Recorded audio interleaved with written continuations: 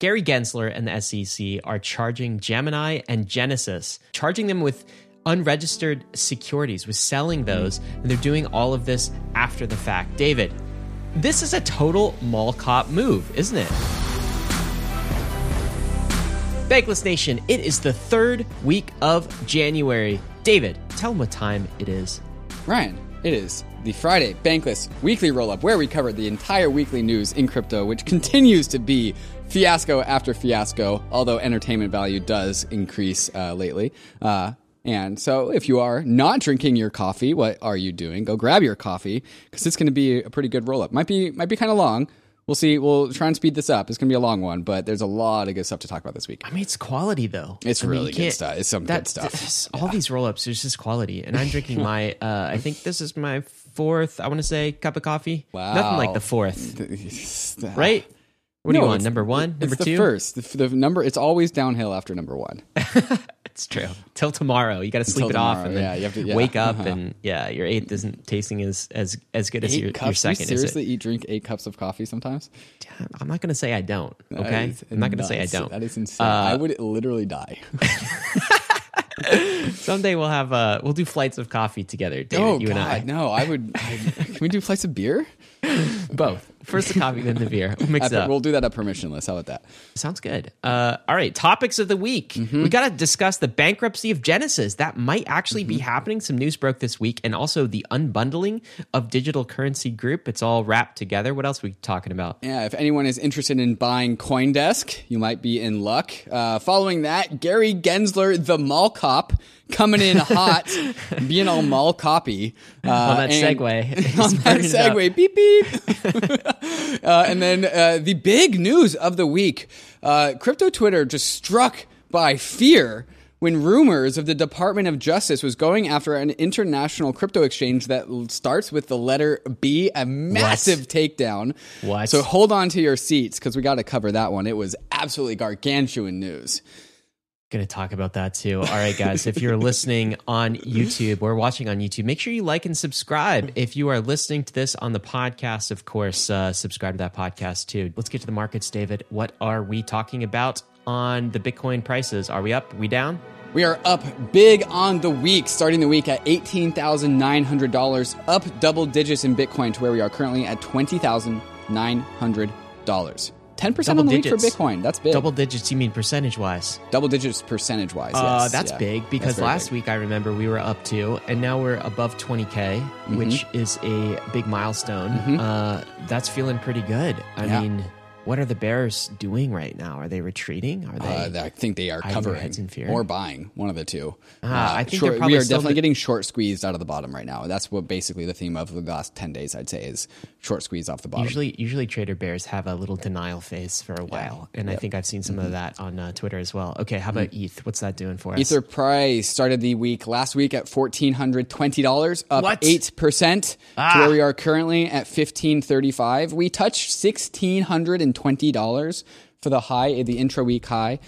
This whole Department of Justice fear-mongering caused the market to jump down a bunch. We've recovered a little bit, but not too much.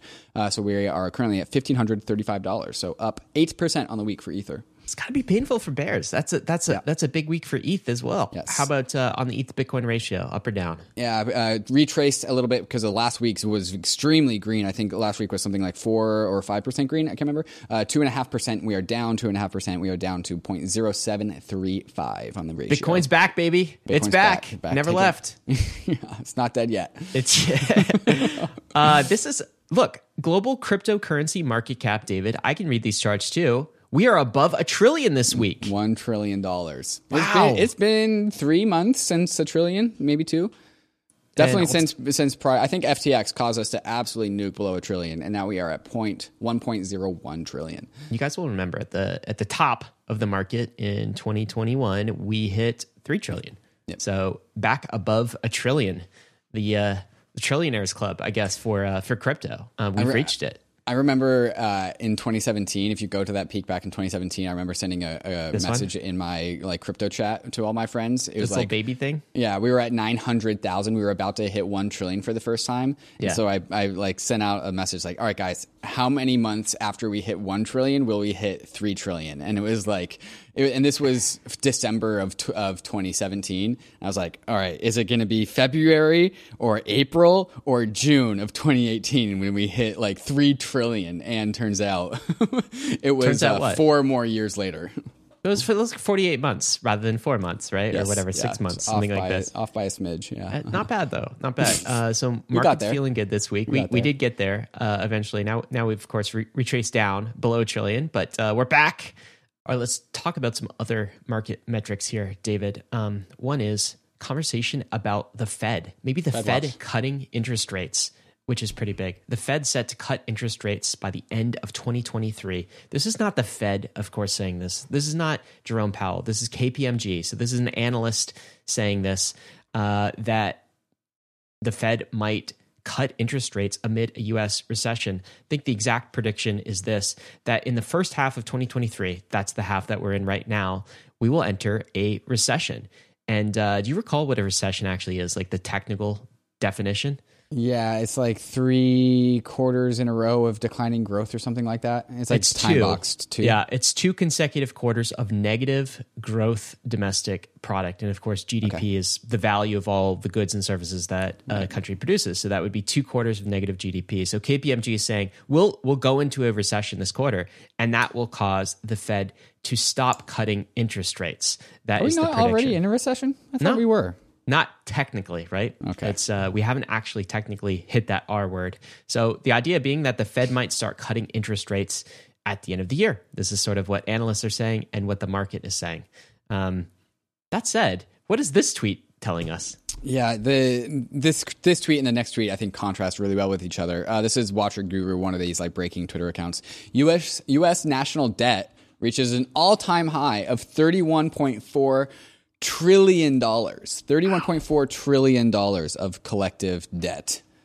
All-time highs. I mean, it's always reaching all-time highs, and it reached an all-time high again. Yeah, I mean that's tell us that the money supply keeps increasing no matter what the economy's doing, bear or bull. It's always increasing, it seems like. And in stark contrast, the ETH burn is burning. We are at negative 2,170 ETH. So I think these things, to these like all-time high of U.S. debt versus burning Ether, the rate of ETH burn being pretty close to all-time highs, is like nicely contrasting with each other. When debt reaches all-time high, it's like future dollars that need to be burnt in order to come back to an equilibrium, and we have a debt of $31 trillion that we need to like collectively like burn in order to come back to like zero, to net out. And Ether is just burning Ether. Right. It's burning Ether left and right. It's so interesting to watch kind of we've talked about Ethereum like a GDP, basically. Ethereum being sort of a digital nation. Ethereum also has Ether and a monetary schedule for Ether. And rather than hitting debt all-time highs, as you said, it actually went deflationary since the merge. So that happened on Sunday, by the way, David. I was kind of looking at these numbers. It's dipped into deflationary territory, ultrasound money territory before. But then when block-based demand decreased, of course, net issuance goes up. Now it dropped back down. So ETH is once again ultrasound money since the merge. Do you know the Bankless analyst team put together a state of Ethereum and comparing last quarter, so Q4 of 2022 with Q4 of 2021. And we do this every quarter. Ben from our team puts this together. I think it's a fantastic post.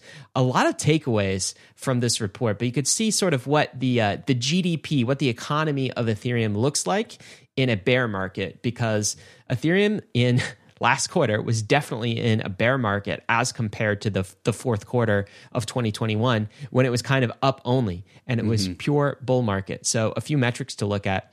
Network revenue, that is, was down by 93%. Oh, ouch. What does the Ethereum economy kind of like, I guess, produce, or what is its tax base? Maybe that's a better way to say it.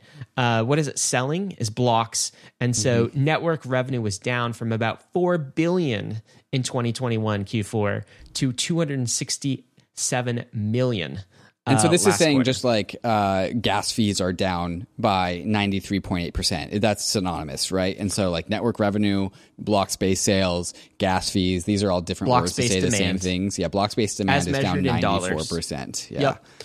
Now, this is interesting. So is ETH burned, and you would sort of expect that. So in Q1 of last year, we were burning a lot more ETH. EIP 1559 was already implemented.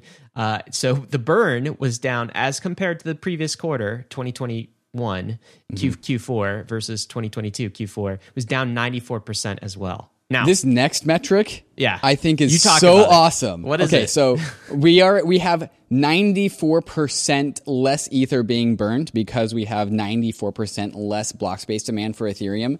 And yet the ETH inflation rate is down. I think it's a broken metric because it went from positive to negative. Yes. So even with a 94% reduction in Ethereum block space demand, Ether inflation is down like over 100%. It was 101%. It was at 0.364% yearly inflation rate. Well, actually, for the quarter, that was for the entire quarter, it increased 0.364%. Excuse me. Okay. So yes, the Q4 of 2021, Ether inflated, the issuance grew by 0.364%. In this quarter, even with 94% of block space demand leaving the ecosystem, Ether inflation went to negative 0.004%. Yep. And why did this happen? Of course, because of the merge. The merge happened. I mean, that's the first full quarter Ethereum's ever had of being deflationary, ultrasound money. That happened last quarter. Net deflationary in Q4 of 2022. So that is a very bullish metric, I think. And then we have daily active addresses just down 20%. Actually, not down too much considering it's been a bear market. And then read this one, ETH staked. What has that done? Almost doubled. It was 8.8 million Ether staked last year, 2021 Q4. 15.8 million. We were actually at this time of because this concluded. This was last quarter. We have 19 days of January since then, and we're over 16 million staked. So we are almost double since Q4 2021 of ETH staked. You can look at the other aspects of the economy. You can look at kind of DeFi on Ethereum. Of course, DeFi TVL is down 75%. Stablecoin supply is only down 5%, which is impressive. So that stayed pretty steady. People are rotating back into stablecoins. They're not exiting to fiat in a bank account. Yeah, that makes sense. DeFi TVL, Ether price down like 60, 70%.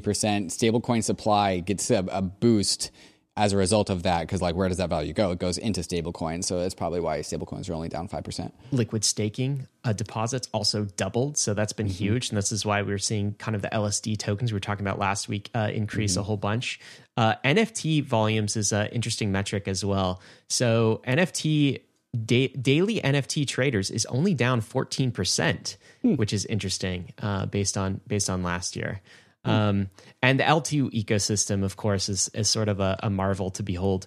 You know, Arbitrum monthly active addresses is up 730%.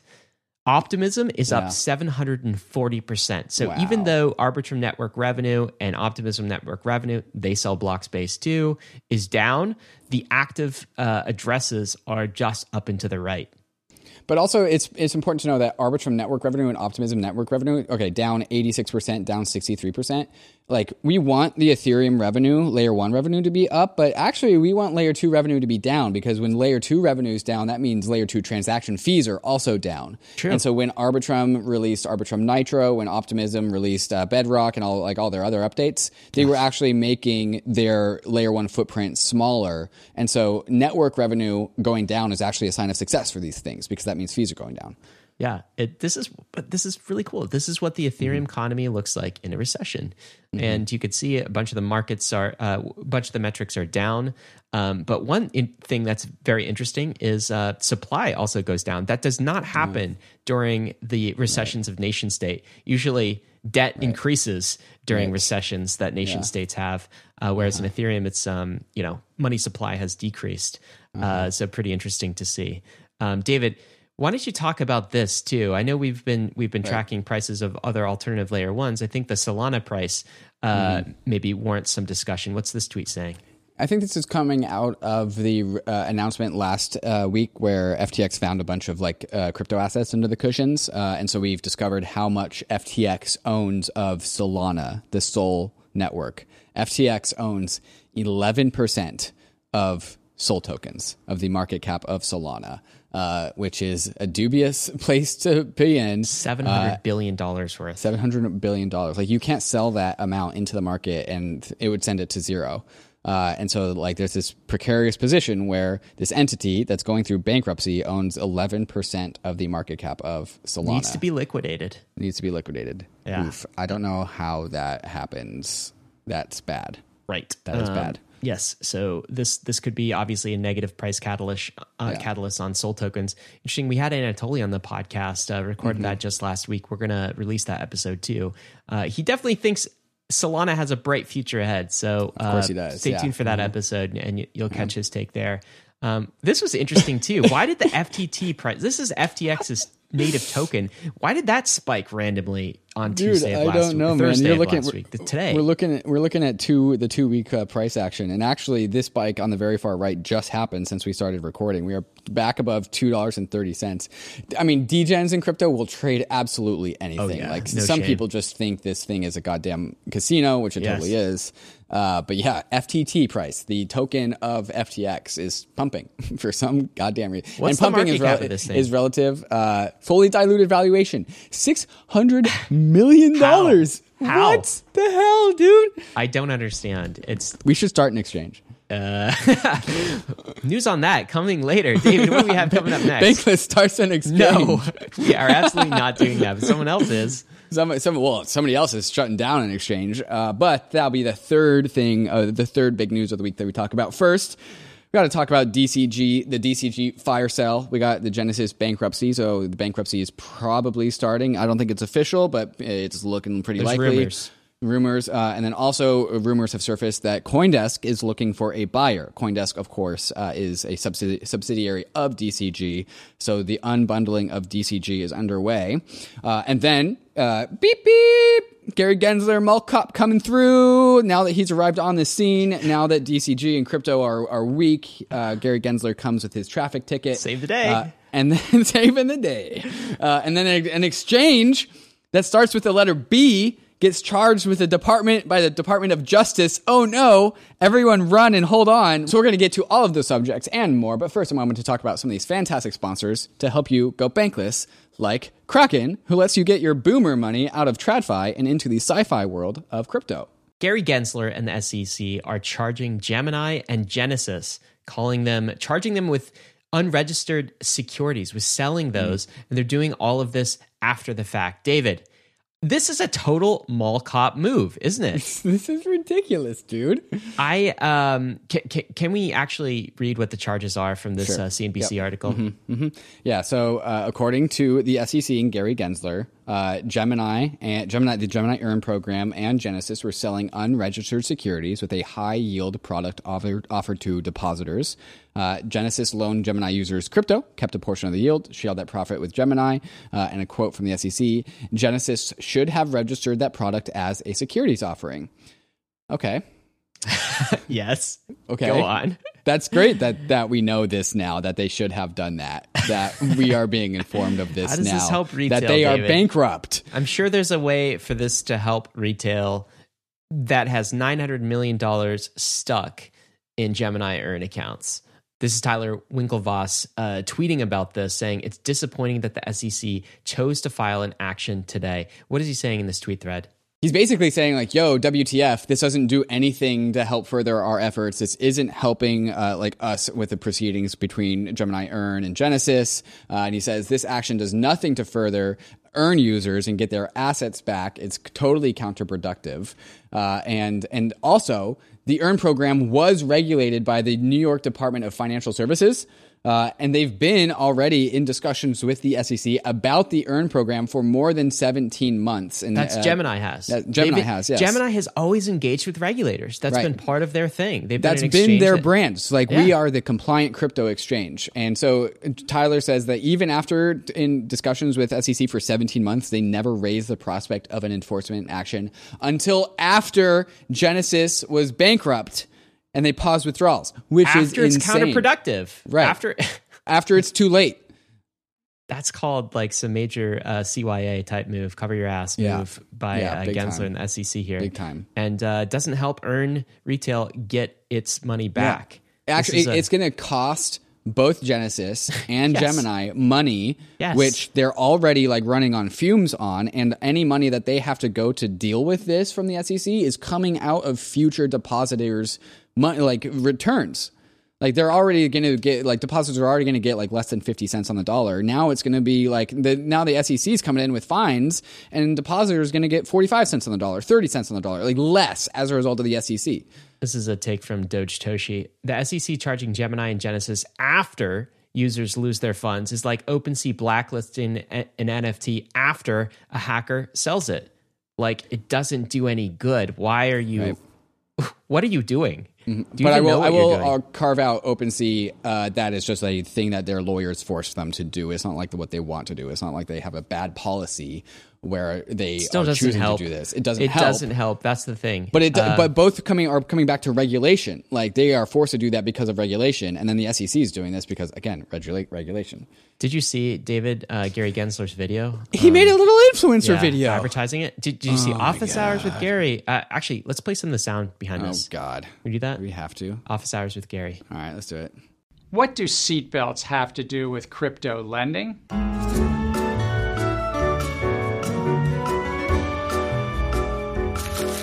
Chinchillas. So influencer video about this from Gary Gensler. This is the reply. Got a lot of likes. I don't know if he was ratioed here. He's almost ratioed here. It's from Crypto Wendy. You charge them after the fact, Gary. This impacts retail. Less money to go around, legal fees and fines. It's like running a stop sign that wasn't there and giving someone a ticket. Please give clear guidelines that bolster positive growth. Yes, please do that. That's what we've been hoping for. Not more of this, not more gumming up the works. David, here's a meme on this too. I love this. You know I'm a big sucker for SpongeBob memes.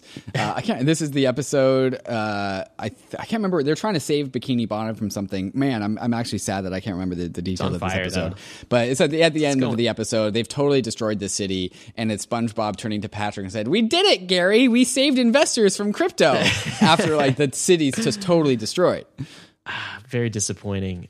So that's what's going on there. Meanwhile, the big question on everyone's mind is Genesis going bankrupt. This came out on Wednesday today, a post from Frank Chappell of The Block.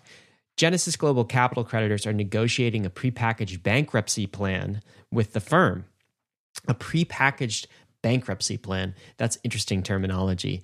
Apparently, this would allow for a swifter process to go through bankruptcy if you do this kind of prepackaged deal before you actually enter the bankruptcy proceedings. So it could happen a lot faster than, say, something like FTX, where you're kind of forced. It's negotiated bankruptcy, tidier. I guess. Yeah. And so these are still rumors, I think, but this was actually reported by Bloomberg as well. That the headline of this says crypto firm Genesis is preparing to file for bankruptcy. So maybe Bloomberg has a closer source. It says the crypto lending unit of DCG could file as soon as this week. And I guess, David, that impacts all of DCG, which is Digital Currency Group. Could you just refresh people on the structure of Digital Currency Group and like the things that it owns? Digital Currency Group, of course, Barry Silbert is the CEO. They own Genesis, which is this asset that is preparing to file bankruptcy, this entire institutional lending and borrowing company.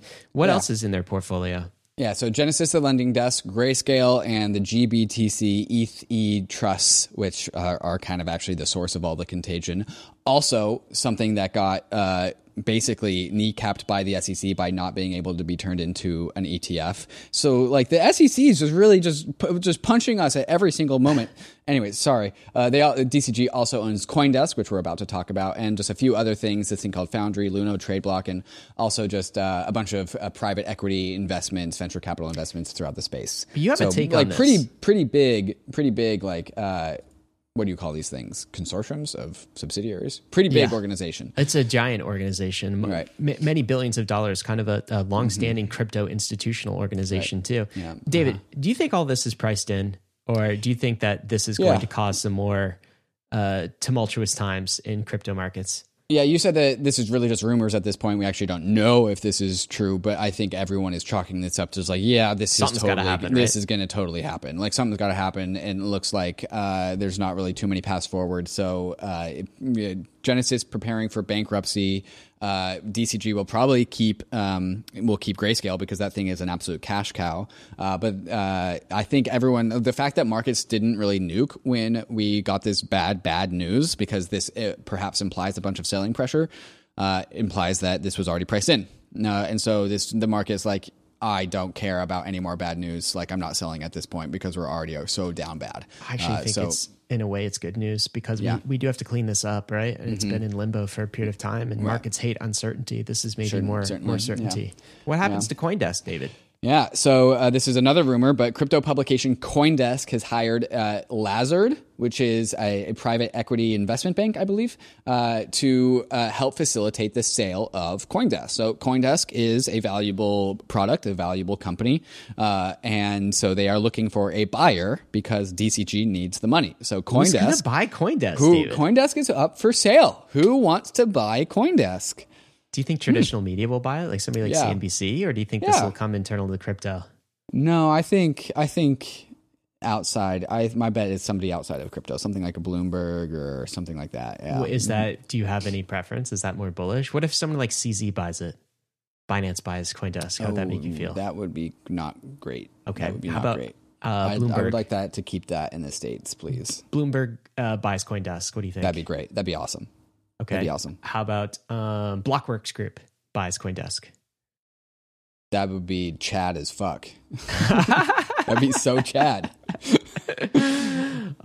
Yeah, we'll see what happens. But fire sale of assets, right? In order to in order to survive. The unbundling of DCG. They're basically probably going to sell everything except for Grayscale, because Grayscale is the cash cow. I mean, there's like a whole conversation there about like how they just like jettisoned Genesis. Three Arrows Capital, Genesis let Three Arrows Capital do the Grayscale trade, and it was the facilitating mechanism to put a bunch of TVL into Grayscale, which is the cash cow for basically all of DCG, and now they're just selling the wreckage. There's a bunch of like negative takes about that. Also, DCG has a pretty strong venture arm too, with a lot of assets that have appreciated massively in value, and you wonder if some of that's going to be up for auction as well. So but before we move on, there's some irony here to pull out. So CoinDesk is for sale, right? Because the parent company DCG is underwater because of the Genesis insolvency. Are you going to say they broke the original story of FTX? So CoinDesk broke the original story of FTX about the Alameda balance sheet, which caused CZ to tweet about that, which caused the FTT to dump, which caused Alameda to get liquidated, which caused the insolvency of FTX, which created, and that was also triggered by Three Arrows Capital. Like all of this, like contagion. This is what contagion is. And so at the end of this loop of contagion is Genesis going under, which is a DCG product, which that whole thing got pinpricked by another DCG product. So CoinDesk pricked the bubble that ultimately led to the unbundling and sale of their parent company. What are you going to do, though? It's just good reporting. I mean, good job for CoinDesk. Honestly, like, doing great that. job. Great. Well done, CoinDesk. Wait, that is just good journalism. Well done. But also, we're sorry. Yeah, and sorry about that one. Yeah. That sucks. It's not your fault, but not you your did fault. the right thing for crypto. Thank you. Dude, this industry. It's crazy, right? Look, I just think, I think in some ways every industry is like this, except just crypto is like every other industry, but more so. But more, and it's like more open, and the debates and like things happen on Twitter, and it's very open. Speaking of open and crazy, there was a massive threat, almost gave crypto a heart attack earlier this week, because it seemed like a bunch of government organizations were banding together to announce something. There was like a pre-announcement started like simmering throughout cryptosphere. So here's a tweet update. Not only is the DOJ announcing at 12 p.m. Eastern, there's rumors of an announcement came out of the DOJ, but they will be joined by the FBI, the U.S. Treasury, OFAC, and the state of New York. Wow. Whoa. This Oh, happened this is big. Wednesday morning. Wednesday morning. Yeah. At, So rumors got circulated that the DOJ was going after an exchange that started with the letter B. I don't know how that letter B rumor got out there, but it definitely did. Here's another tweet. One of my good friends told me the DOJ will sue Binance this year, and the fine will be in the hundreds of millions of dollars. Oh, wow. God. Oh, this no. guy's good friend. Good big friend. Sources. All right, let's keep on going. As guys, the fear just like hit all-time highs. And so here is a press release out of the Department of Justice. Media Advisory Department Attorney General Lisa Monaco will lead a press conference to announce a major international cryptocurrency enforcement action. The U.S. Department of the Treasury will announce an action in the space. TV coverage will be provided by the network pool. People were, there was so much speculation on so much crypto fear. Twitter that morning. I can't even keep up with it. Some people were talking about validating anyone who wasn't OFAC compliant, and a validator would basically be net banned in the US. Like there was talk of this Fear off the charts. Oh yeah, there was talk of like every major crypto company you can imagine, could have been a target for this. Like super scary. And honestly, every single one of my Discords and Telegrams that I frequent were all like, "Oh God, what's it going to be? What's it going to be?" Get ready, 12 p.m. All right, so what was it? What did it end up being? Crypto exchange Bitzlato. The founder was arrested and was charged by. Do you even know what this exchange is, dude? Bitzlato. Bitzlato. Is that how you say this? I have no clue. That was the big B that they were going after. Yeah, it wasn't Binance. I don't even know, man. Okay, so this is a Russian founder of a centralized exchange, Bitzlato, yes, for laundering and crypto asset crimes. I think allegedly laundered more than 700 million funds. The founder Anatoly Legadomov was arrested in Miami. This is it. This was the big announcement. I had never heard of this exchange before. I have never either. This is someone named Haley Lennon. She's a lawyer. Yeah. Mm-hmm. She says DOJ enforcement action against Russian exchange Bitzlato. I've worked in the space since 2013. Never heard of it. Never heard of it. Honestly, never heard of this exchange. Who knows? So this showed up in the chart. So this is what caused Ether to go from $1,600 down to like $1,490, and then this news came out and it just like pumped right back up to like $1,550. And we're like, I don't care about Bitzlato. So, of course, you got to appreciate the memes coming out about this. The sense of relief, of course, but this classic meme, what are you looking at? This is the army man protecting the sleeping child. Knives and missiles and grenades. And so we got Celsior, Voyager, BlockFi, knives and grenades is raining down on this child, while the Department of Justice is protecting the child from a feather. That feather is Bitzlato. This is another one. I love this. This is a picture of the police drug bust, and there's 3 police officers at the end of a drug bust, and the drug bust is a single marijuana pipe. Wow. A marijuana pipe that there's like 5 stores around me in New York that I could buy 50 This is funny. Do you think that, okay, so with the SEC, announcing going after Gemini and Genesis, and then also the DOJ coming up with this announcement, do you think that this is all sort of PR of these government agencies to be just like, look, we're doing things and we're doing things fast in crypto. See, we're doing something. Right. And so they're just picking the kind of the lowest hanging fruit they can find and making a much bigger deal out of this. Because they can. Yeah, because they can. Yeah. It just seems like a sort of a theater type game. It's not actually protecting retail. It's not actually helping us moving this industry forward. It's not actually doing their jobs. Yeah, they're hoping maybe to score some points with. I think like crypto natives that are listening to this podcast probably need to put themselves in the shoes of their parents, their cousins. I don't know, and they're going to read the headline: the DOJ charges crypto exchange for $700 million of money laundering, and the guys are now going to jail. And they're probably going to be like, "Nice job, great. DOJ, well done." Yeah. And then they're going to hear about like. Finally. FTX, Genesis, Gemini earned, customers insolvent, SEC charged them, and they're like, "Nice job, yeah, nice, well done, government." Like that's what my tax dollars. What it is. And they don't know the difference. They don't know how much of an absolute farce this is. They may have never even heard of Binance, for example, and so they can't tell you the difference. The difference between the words Binance and Bitzlato is not a lot to an outsider. You're absolutely right. That's exactly what's going on. And actually, Theo asked in the Bankless Discord this week, does this change anything? So what's your answer to that? The Bitzlato news, does it change anything?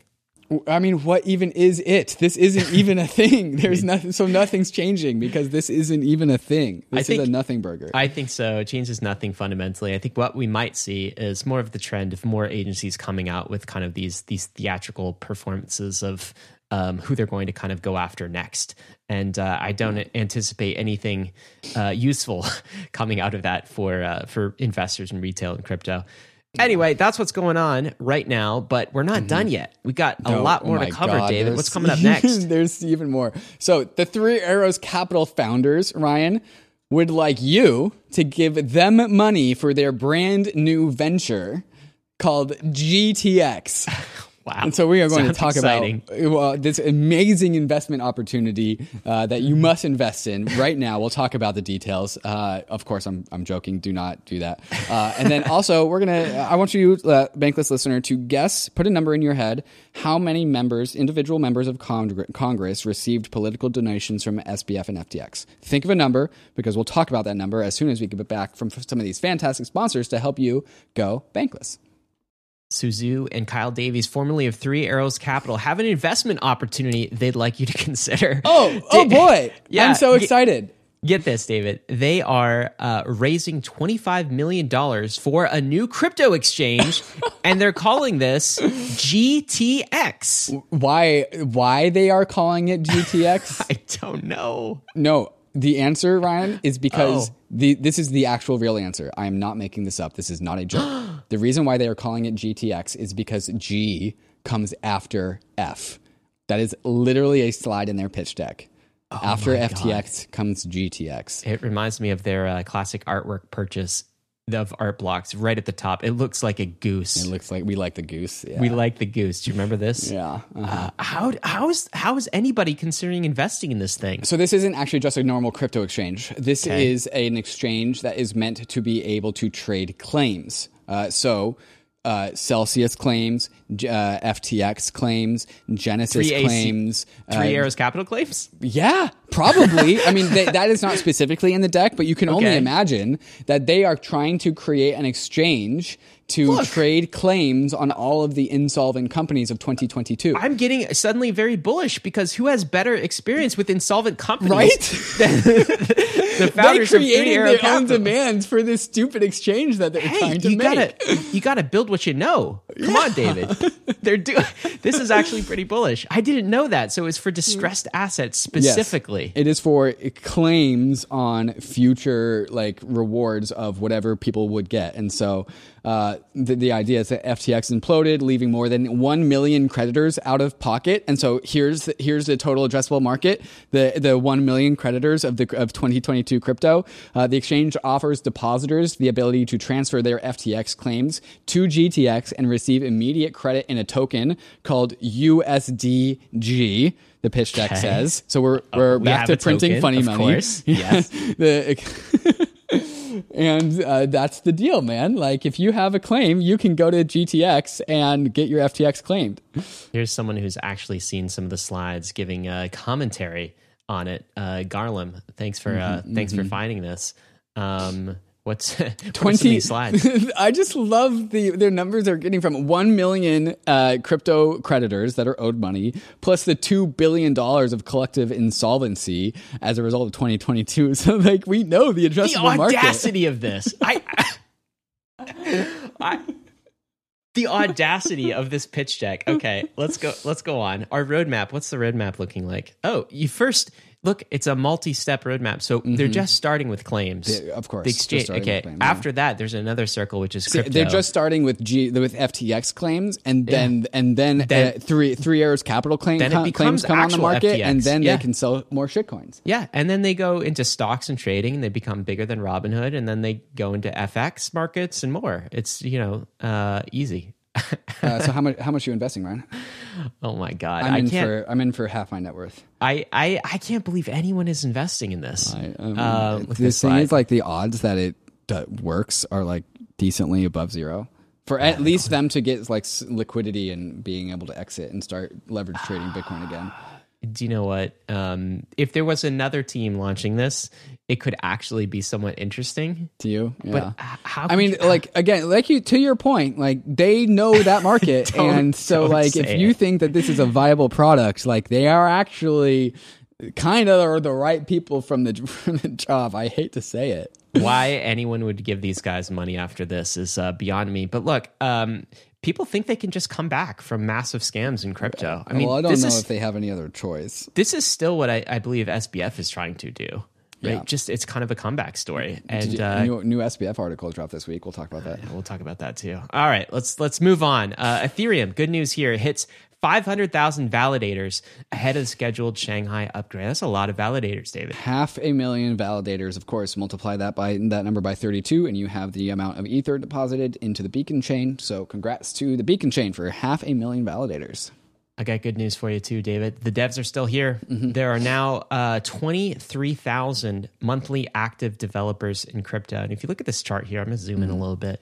This is coming from a report out of Electric Capital. And I remember this, I think they do this report every single year. So this is not just some like rando report from some They do a great job. This is a great report. The link in the show notes to definitely go and dive deeper into this. They're scanning all the public GitHubs. Yes. I mean, this is a thorough report. Yep. Mm-hmm. And basically it has doubled from 2020. But what's interesting here is, do you see that flat line, like big price appreciation? A whole bunch of developers come into crypto in 2017, the end of 2018, and then it flattens out. We're at the leveling out phase, 2022, where we're not going to go down very much, but we're probably going to keep pace with the amount of developers we have. We'll build, price appreciates, whole new. It's like a cycle. This happens over and over. And it's in fact, you can just see the accumulation period. So, like in 2017, developers go from like it does a 100x, and then like prices go down 95%, while the developers get heads down busy for like 18 months, and then they create the next bull market, and now we're back into that accumulation phase. I remember seeing like numbers like this in 2018, and it was one of the big like reasons, like, okay, I'm not crazy, even though my bags are down 95%, my net worth is basically at zero, all the developers are still here, so something's happening, and you'll notice that this chart never goes down. Developers are always up only in crypto. Chris Dixon calls this the innovation cycle. If you want to Google that, you can read an article about this very effect. And this is why, we say sometimes like crypto investing is not hard. Yeah. I'm like look at this. The numbers, like it's telling the story. Yeah. The area under the curve of that chart is also the rate of progress of crypto, and which is why I'm so bullish on this particular bull market or bear market versus last, is because the area under the curve of magnitude of building happening is the most it's ever been in crypto ever. 100%. Cool news from Arbitrum. The Norwegian government is testing a cap table platform on Ethereum using Arbitrum Layer 2 scaling. I know you've explored this a little bit, but what are they doing? Yeah, so this is the Norwegian government has announced the development of Brock. I don't know how to... It's Norwegian. Yeah, Norwegian. With a line through it, the Viking language. And so there is a bunch of just like private shareholder cap table information for unlisted companies that are not publicly trading. But the Norwegian government's Brock platform allows these companies to manage their cap table on Arbitrum. And so it's a cap table management for not yet public companies, just to help them make the process more faster, more efficient, more secure. This is a great use of a blockchain. 100%. We have a global permissionless, settlement layer that anyone can program against. Why wouldn't you want to put stocks on this thing? Of course, the New York Stock Exchange is never going to do it. Why? Because they're the incumbent. But Norway's happy to say, "Oh, look at this technology; it's promising. Let's check that out." Moving on to some other big news. MetaMask enables staking right from the MetaMask wallet. You can now deposit your Ether straight into Lido or Rocket Pool straight through the MetaMask UI. They also report the APYs that each of these protocols give you. Nice. Decentralized staking as well. Rocket Pool is a much more decentralized option than going to your local exchange. So pretty cool to see this. Also, shout out to all the Rocket Pool homies. Rocket Pool RPL got listed on Binance this week. Immediately jumped like 25%. Yes. It's retraced a little bit, but it's exciting. Too. Yeah. Coinbase too. What's this about? An NFT world. You wanted to highlight this Discord message. This is from Mullet, one of my favorite CryptoPunk NFTs, Discord screenshot. This was in 2017. Yeah, so this is the CryptoPunk Discord, of course. This account named Cyborg says in the Discord, "I'm about to do something either extremely stupid or wonderfully smart. Wish me luck. And then not just a few moments later, the CryptoPunk bot that reports all the sales shows up and goes, a zombie punk was sold for a whopping 1.89 Ether for $564. And some other person in the Discord goes, whoa, because that was a big sale for at a the time. JPEG. For a JPEG. $560 for a JPEG? Who's spending this much money in 2017 on JPEGs? Of course, that zombie punk is probably worth 1,000 times more in Ether terms. And yeah. Can I just shout out the value of being contrarian right? Do you know, Ben from our team dug this tweet out. It was from an old archive. As we're migrating from Substack to our new website, it was like surfacing all of these old articles. This was a tweet from 2019 where I said, 10x investors know it's not enough to be contrarian. It's not enough to be right. You have to be contrarian right. ETH is contrarian now, even in crypto circles. I think it's contrarian right. We'll see. This was like depth of the bear market where ETH was feeling real bad. Cool. 2019. The only people talking about ETH were you, me, Anthony Zano, DC Investor, Eric Connor, Cyrus Unesi, like a few other people. That's a pretty small group. It was a contrarian bet. It was always like, yeah, Bitcoin might come back and probably will come back. And I mean a contrarian bet in crypto circles. But so this is also the key, similar to punks, right? A lot of people make contrarian bets. A lot of those contrarian bets are contrarian wrong. Yeah. They're contrarian for good reasons, not bad reasons. Yeah. And then most people make bets that aren't contrarian. And so you have sort of average performance and average returns on those sorts of bets. The thing you want to find in crypto is the contrarian right bets, because that's what gives you kind of the 10x returns and the 30x returns and the 50x returns. And this, of course, ETH is up. Even now in the bear market, 10x from the time this tweet, ETH was floating at 170. And we're 10x from that. I'll say that the last time I felt that Ether was contrarian was like in the second half of 2021 when it was Solana, Avalanche, Luna season. That's when I felt like Ethereum was contrarian locally. Yeah, on a relative basis, for sure. Yeah, it could be contrarian price to other assets as well. David, we got to answer that question about how many members of Congress got cash from Sam Bankman-Fried. What is the answer to that question? 1 in 3. I guess the article that you're linking at is not showing up, but 1 in 3 members of Congress, which comes out to 196 U.S. lawmakers, took direct contributions from FTX and other FTX executives. 196. Dude, I told my wife this, and she was like blown away. Yeah. Like, that's a third. A third. And now they're trying to unwind all of that. But FTX was just everywhere. And Sam Bankman-Fried was just everywhere trying to infect our government bodies in the United States of America. It's pretty scary, actually. Yeah, the cancer was definitely spreading. And cancer is really the way to explain how that corruption works. Cancer. It was corruption, yes, exactly. A line from this article was that most of the politicians who responded to questions from CoinDesk said that they handed it over to charities to remove the taint of contributions. Can you give it back to the customers? Why didn't you do that? It's messy, I guess. You just gave customer money to charity. I would also love to see what the charities were. That would be nice if that was their transparent. Own foundations. It could be like air quotes charities. Who knows? Right. This is interesting.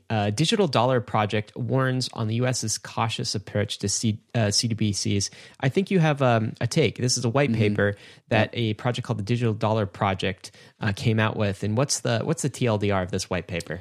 I think the subtext is that the Chinese CBDC has been moving ahead, full steam ahead for years now with real progress. Meanwhile, you and I have made fun of whatever, like banking, Senate finance banking, whoever, the Federal Reserve, they just doing research reports about perhaps doing a digital currency for the United States. So this Digital Dollar Project says, hey, guys, like do something. And so they call the U.S.'s approach to CBDCs an unsustainable position, and they are advocating for either doing a CBTC or allowing the stablecoin market to be that. It's like pick one and make forward progress in one of these two directions. Yeah. But the current situation is unsustainable, which is something we've been trying to say on the weekly rollup since I think Bankless was incepted. This is an idea that's been around in business circles for a long time from Clay Christensen, which is kind of the idea that the incumbent always gets disrupted because they're on top. They don't think they have to innovate. Of course, Jerome Powell and the dollar is on top. It is the world's reserve currency. They don't think they have to do anything new. But, competitors are nipping at their heels and they're out innovating. And this is one key way they're out innovating. Interestingly, the Digital Dollar Project, Ryan, is actually led by Chris Giancarlo, who we've had on the podcast, a former member of the CFTC. So the guy knows a thing or two. Yeah, he was the head of the CFTC, the commissioner. Also, Crypto Dad. I got his book sitting right back there. Oh, yeah? Good book. Yeah, great guy. SBF new post on Substack. This guy is now a blogger. What's he saying? New SBF just dropped. His weekly reminder that FTX US is totally solvent and always has been. Yet another Excel math blog post from SBF. Not validated. Just you take do my not word need for to it. read this. Like, don't waste your time. But this is just your semi-regular reminder that Sam Bankman-Fried thinks that FTX US is totally solvent, and you should too. Do you know what? I still got him on notifications. I need to stop him from all of the craziness in November. I'm just sick of it. I'm sick of hearing from SBF, but he's still posting. He's still posting. God damn. This is some legislation in the EU. It's called MiCA. All right. This is sweeping European Union crypto legislation. And David, I think we really need to dive in on this legislation on Bankless because it's actually happening. Now, it's been delayed. That's the news this week. It's been delayed until April, which gives EU crypto firms some breathing room. But David, we are having a panel with some experts on MiCA. It's happening in the next couple of weeks so that we can get informed. We're based in the US, obviously. And so we see, US regulations. US bias, we just see that's the information that comes closest to us and affects us and that we understand. I think we want to dive into MiCA and fully understand that. So that is coming down the pike. I've heard that MiCA is, so-so. Some good, some bad. So, some wins, some losses. Yeah, not absolutely terrible for crypto, but also not great. So we'll dive into that in the next couple of weeks. And just word that's actually been delayed until April. So some more breathing room there. Got a handful of releases to talk about. 1inch, the DEX aggregator, which is across many, many networks, is coming into the world of hardware wallets. So little turn of development here. It's very different. A cool, spiffy new hardware wallet expected to go on sale later this year. No buttons. It's a touchscreen. It's one of those e-ink grayscale touch displays. The whole entire thing looks like a screen. So 2.7-inch screen, touchscreen, no buttons, grayscale screen. Looks kind of like the size of a credit card-ish. Cool. 1inch coming into the world of hardware wallets. Also coming out is this thing called Den, which is something that's built on top of Gnosis Safe. And so I think what this really is just like a UX layer on top of Gnosis Safe, which can be kind of clunky if you're not used to it. But Den is a brand new way to access Gnosis Safe. And they're working with over 180 teams, they said, and secured over $80 million. And so a new layer on top of Den. And also coming out of an integration between Mean Finance and Aztec. Mean as in the average, not mean as in the emotion, but average, Mean Finance. This was actually raised in the Bankless Nation Discord because somebody was asking for a way to do on-chain dollar cost averaging. That is the simple way to explain what Mean Finance is. If you have stable coins or assets and you just want to have this system do auto DCAing for you, Mean Finance is where it's at. They are doing a connection integration with Aztec Network. Aztec is a zero knowledge rollup. It's actually a zero knowledge rollup. So one layer of zero knowledge recursions. That's how they get extra scale and also privacy, which has let Mean Finance do some extra cool new features like flexible swap periods, privacy, gasless trading, and this is actual private DeFi. Private DeFi, private DCAing. Money market.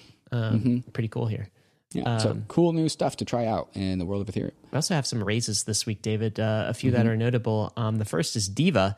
just closes a $3.1 million seed investment. This is another $3.5 million seed investment. This is another distributed liquid staking protocol. So up there to try to compete with Lido and Rocket Pool. And just note, David and I are angel investors in this one, very supportive of decentralized staking protocols. Anything else? This one's unique though, in that it is coming with DVT right out of the gate. This is what really attracted me to it, is like they were emphasizing distributed validator technology right out of the gate. And so what is distributed validator technology? It's you and a bunch of buddies can come together and create a virtual node with all of your computers that make sure that the node is always online without any risk of redundant signing. So that's why I really like that one. Opal Labs. Opal raised $12.5 million in a Series A led by Pantera. Opal is the pioneer of DVT. So Diva is using DVT. Opal has been pioneering DVT for many, many, many protocols to use. I guess this is a DVT raise week this week. But Opal is just announcing their Series A raised $12.5 million, undisclosed valuation. But also disclaimer, Ryan and I are also investors in Opal Labs in their seed round because, again, DVT gets me hot and bothered. Also on the raise list this week, Flashbots is seeking a $50 million investment at $1 billion valuation. That's a pretty steep valuation for the bear market, but Flashbots is just, they pretty much own the MEV market share on Ethereum right now, and maybe it's worth that to some investors. Yeah, plus there's a bunch of just absolute gigabrains at Flashbots, so it's definitely some exposure to some frontier level thinkers. Last one, David. This is a sleep to earn protocol called Sleepagachi collectibles for your sleep. Do you get paid while you sleep? Is this the idea? I don't know. The title here is 3.5 seed round to continue building a mobile application with gamification to improve sleep health. Social elements and gamification for sleep health. I think the sleep to earn is not the official branding, but that is what is like kind of what you get when you read through the lines. Sleep to earn. Sleep to earn. Sleep to earn. Whatever happened to just work to earn? Remember those days? I don't know why we need a Ponzi game for every single thing. I feel like when I do get good sleep, I feel rewarded because of how good that feels. I don't know if you need to add money on top of that, but hey, if you can, sleep better. Yeah. Turn all of my behaviors into financial assets. Let's do it. Coffee I guess to earn. That's crypto. Win coffee to earn. If you are doing a coffee to earn investment, I want you to DM me. We'll talk about that every single weekly roll up. Drink your coffee to earn. You know, yeah, and get coffee reward points. It's Coffeegachi. The more we talk about it, Ryan, I've got a new venture. I might want to go explore. All we need is Suzu and Kyle Davies to be leads in this. Also, we have some questions from the nation coming up. David, we also have a meetup coming up at ETH Denver. So ETH Denver happens in February, and there is going to be a meetup of the Bankless Nation. So what's going to be happening at this event, and who can attend? Yeah, so we got a nice little brewery that we've reserved for 3 hours, 4 to 7 on a day that is disclosed inside of the Bankless Nation Discord. So if you are a Bankless Nation citizen, there are details in the Bankless Nation Discord for our meetup. Free beer. Yeah. And there's going to be a stage. We're going to figure out how to do some sort of show, or maybe a Q&A session. I don't really know. But beer and content. Who doesn't like that? So live. Yeah, live content. Yeah. So if you are a member of the Bankless Nation, definitely don't miss that. If you want to go, and if you're going to go to ETH Denver, definitely come hang out with us, because we're going to all hang out in real life and drink beer. David's going to get loose. Uh-oh. This will not be recorded then. We know that for sure. It's a unrecorded cut. All right, question from the nation, David. Yeah. We got a few. What's the first one here? Who are we looking at? Yeah, this is Spartan Solutions, of course, who's got, I think, the best PFP inside of the Bankless Nation Discord. I saw someone explaining that the ETH deflationary threshold isn't a set gas fee, but changes with the amount of validators there are on the network. Is that correct? And that is correct. And so I'm actually going to take this moment to show the article that's coming out next week. I haven't finished the title, but there are 2 charts in this in this article that will show you, if you keep on scrolling down, that will show you the actual issuance curve of Ether. And so this is the amount of Ether that is issued versus with the total amount of ETH staked on the horizontal axis. So when there is more Ether staked, issuance goes up. And so the more ether that is staked to the network, the higher the gas fee it's needed to become ultrasound because there's more issuance. And so that is the answer. It's not a fixed number. As more ether is staked, more higher gas fees are needed in order to be net deflationary. Interesting. These are good charts. Where'd you get these charts? That is from Colin Myers, who is actually the founder of Obel. Very cool. Yeah, that's. I'm looking forward to that post, David. I haven't read that yet. Here's another question from Luke Ethwalker. Why does Bankless measure whether ETH is a deflationary asset against the supply that existed at the merge? He's right. We do that. In fact, we just did that in the market section. Shouldn't we analyze whether it is deflationary in comparison to its peak supply? According to ultrasound.money, peak supply happened on October 7th, 2022, and ETH has been deflationary, therefore, in my mind, an ultrasound asset since then. So I think he's making the point that, hey, the entire last quarter, ETH has basically been deflationary. But whenever I see you guys talk about it, you're always pointing to this ultrasound money chart, which, you know, there's a dial on this where you can see, like, even this is since merge, ETH supply since merge. And that's what Luke Ethwalker is asking. Yeah, so this is revealing the dirty little secret of ultrasound money is that it's actually not clearly defined what it is. So Ether has been ultrasound since, depending, like, Ether has been deflationary since the merge. You can pick a date. You can pick a date, right? And actually, saying, like, this specific supply of Ether at the day of the merge is just an arbitrary number that doesn't really mean anything. I think there's a number of different ways to define ultrasound. I think the correct way to define what ultrasound money is the theoretically maximum amount of supply reduction that is safe for a crypto economic protocol, which is a mouthful of a definition. But even when Ether inflates, as in when the supply is going up, under that definition, it's still ultrasound, because Ether, between the combination of EIP 1559 and proof of stake, is the theoretically maximum amount of supply reduction that you could get in that environment, even though it is still inflating. Well, I think you can measure on time periods too, though, right? To his point, this is just arbitrarily ETH to supply. But at the beginning of the episode, we also talked about ETH supply in Q4 of last year, of 2022. Right. And it was deflationary by negative 0.004%, actually. So in that time period, it was deflationary. I think the ETH supply since the merge date will become less relevant over time. It still might be a factor, but it still happened relatively quickly. We might start looking at this on the monthly, quarterly, and annual basis instead. I think that's right. But yeah, the interaction between the words deflationary and ultrasound is like an unknown science that we're just kind of loosely talking about. You're saying we're making this up as we go? Absolutely, dude. That's how all language and all memes work, actually, at the basement level. Breaking Bankless is making it up as they go. Here's another take from Necrosis, or a question rather. I see a lot of FUD about L2s being very centralized. How centralized are layer 2s, and what are their plans to become more decentralized and trustless as they grow? Right. This was asked in the Bankless Discord. Of course, what's your answer for Necrosis here? Yeah, so this is a very good question. How centralized layer 2s are it's not an easy thing to say in one sentence, but you are on the mark that layer 2s have various degrees of centralization. Many layer 2s are just a multi-sig, Arbitrum and Optimism just multi-sigs.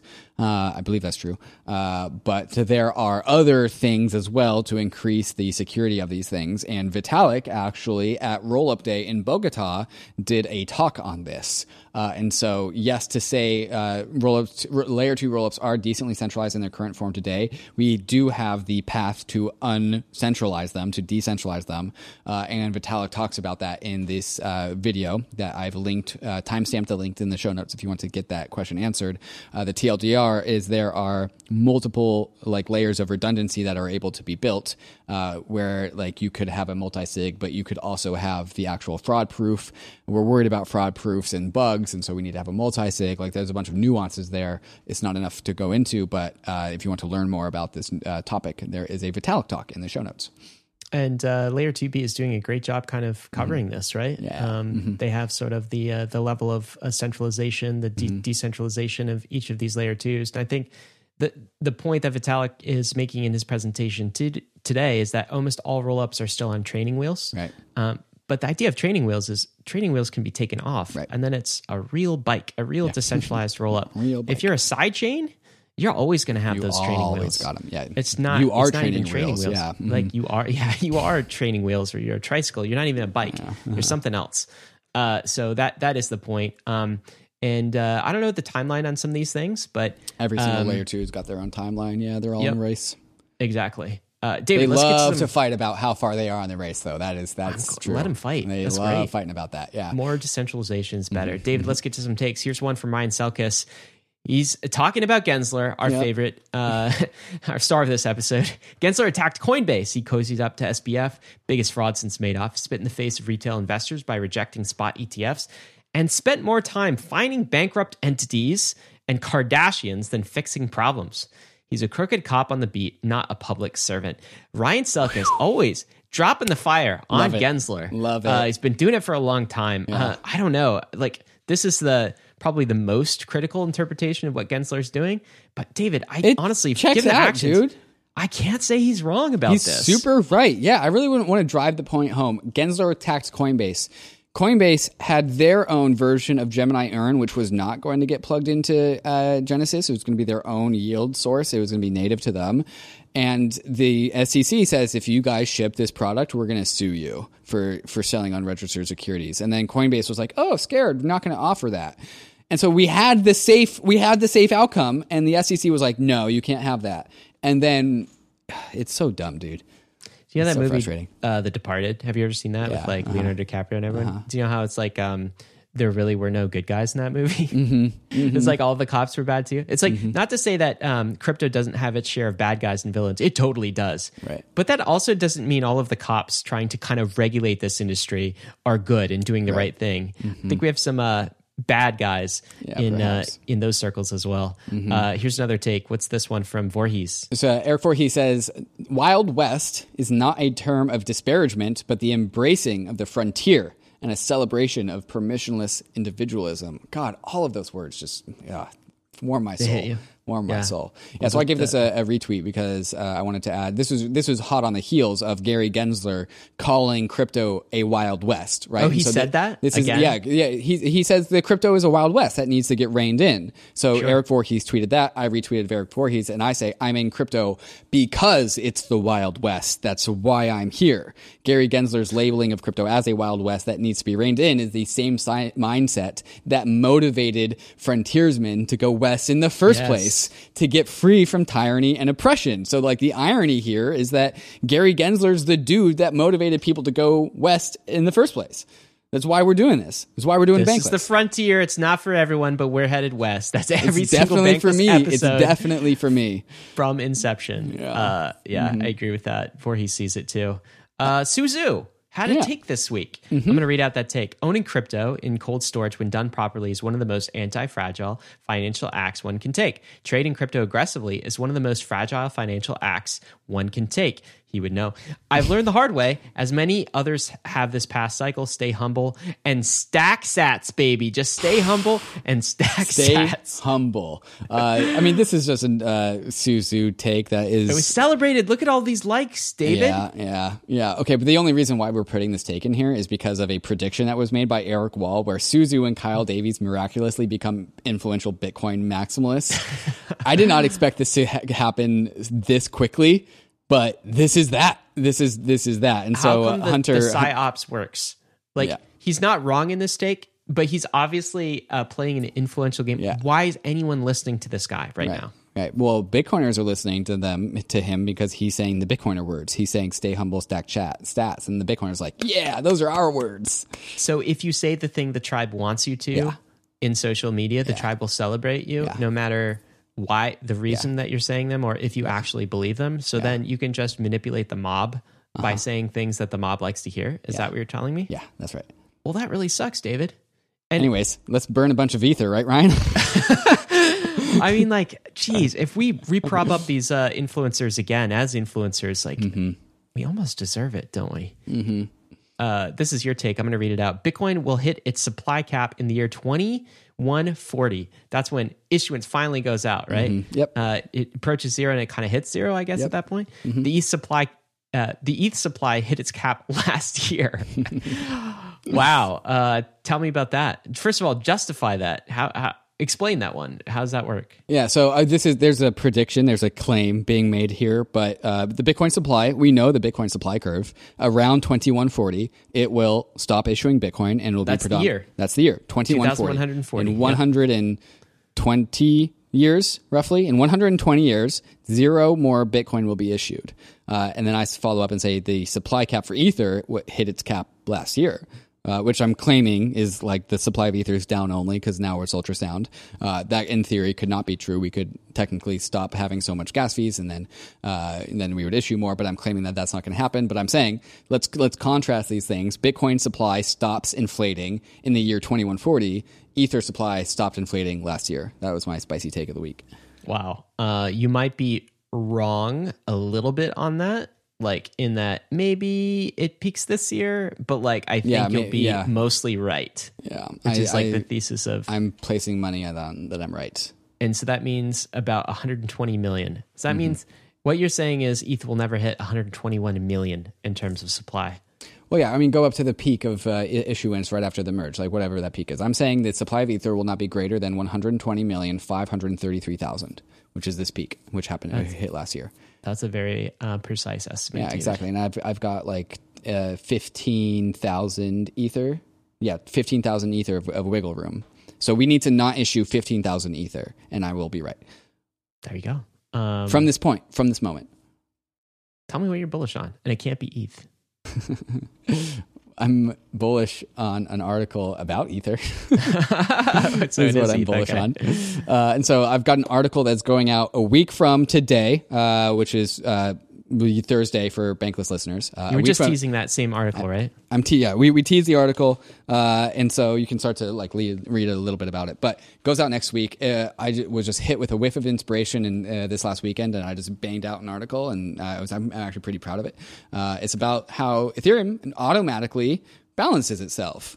Gas fees, the ETH stake rate. This is a loop of signaling that allows the Ethereum economy to self-manage itself. And what is the process? What is the project of crypto economics? It's about making self-governing financial systems. And so there is a system that has been created between gas fees, between the ETH stake rate, between the supply of staked ETH, the heat of the DeFi economy. And all of these things create an equilibrium that allows Ethereum to induce economic activity during cold seasons and pull back economic activity when things get too hot. And it does it automatically. Where the Fed tries and does this manually, Ethereum does this automatically. And the thing about the Fed is that the Fed is actually its own source of chaos. And so the Fed is trying to maintain stability in the economy, but then the economy is looking at the Fed and being like, "Ooh, they're raising interest rates, trade. And so like the Fed is actually a source of chaos into the system. Ethereum does not have that source of chaos. And so it is a magically auto-balancing financial system. That article comes out on Thursday next week, along with a video as well, if you are a video-minded person. And then inside of the Bankless Nation, there's going to be a Q&A session, discussion, a book club, if you will, for anyone that has any questions. So that will happen on Friday, a week from the time you are listening to this, at 3 p.m. Eastern. I'll go into the little water cooler video voice chat inside of the Bankless Nation Discord, and we'll have a little Q&A. So if you read this article and you want to ask questions and talk about it and unpack it a little bit more with me, I will be there on Friday, 3 p.m. Eastern time. So I will see you there. It really is an algorithmic monetary policy, which is kind of cool. And it's also what sort of Bitcoin has promised from inception. Right. Except Bitcoin does not have a balanced algorithm. It's too fragile. In other words, supply decreases and then security goes out the window. Yeah. I mean, transaction, like if a Bitcoin was solely dependent on transaction fees, I saw the stat the other day, there'd be about $2.5 million in Bitcoin security spent per day. The cost of attack is just like minuscule in the millions of dollars. Just not sustainable. And I think that's still a much underappreciated aspect of Ethereum and the Ethereum economy. Well, that's what I'm bullish on. Ryan, what are you bullish on? Another underappreciated aspect of what we're doing here in crypto and the Ethereum economy, and that is new frontiers. And really the inspiration for this, David, was that episode we had with Arbitrum, where this is my first time to really talk to some of the participants in the Arbitrum community. That was an episode that came out earlier this week. If you want to learn about Arbitrum, what people are doing, go check that out. And I guess I had two observations under the kind of this motif of new frontiers. The first is this allows for much more diversity, like rather than monocultures. So what I was struck with is the Arbitrum community is so very, very different from Ethereum mainnet and from the applications, ecosystems, and players on Ethereum mainnet. And I know we're going to talk to Optimism in the coming weeks, that community in Polygon as well. I think Optimism is going to be more different still. And like Polygon, that's a whole nother variation. It reminds me, before crypto, David, believe it or not, I used to travel a lot, like a whole lot. And I've probably visited almost every state in the U.S., at least the continental U.S. That sounds awful. Yeah, it was a lot of travel, but you get like airports and that sort of thing. But you have the ability to kind of experience each state in the U.S. and you realize how diverse the U.S. actually is. Like, you know, going to somewhere like Alabama is much different than going to somewhere like, Washington State. You know, two totally different experiences of the U.S., which is very different from New York. And there's a different feeling in the West Coast versus the East Coast versus the Midwest. And so culturally it's different. There are also different laws for every kind of state and every geography. But it's interesting because somehow this diverse set of jurisdictions and states, as they're called, with borders, all works, right? Because they have the same set of shared values. What makes them American? If you go down to kind of the shared values, as you know, that the founders kind of put together, it's in the Constitution, a decentralized protocol, right? The layer one protocol. Yeah. And that's what's so cool is what I'm seeing in Arbitrum is it's not similar. It's not the same as Ethereum, but it's kind of an echo of the value system, yet it's its own independent culture and set of applications, and also set of new frontiers too. Like we've just opened up in layer 2 these vast new lands to basically settle. And so entrepreneurs can go out there and build new things. Users can go out there and use new products. Governors can go out there and kind of figure out how to govern these ecosystems as well.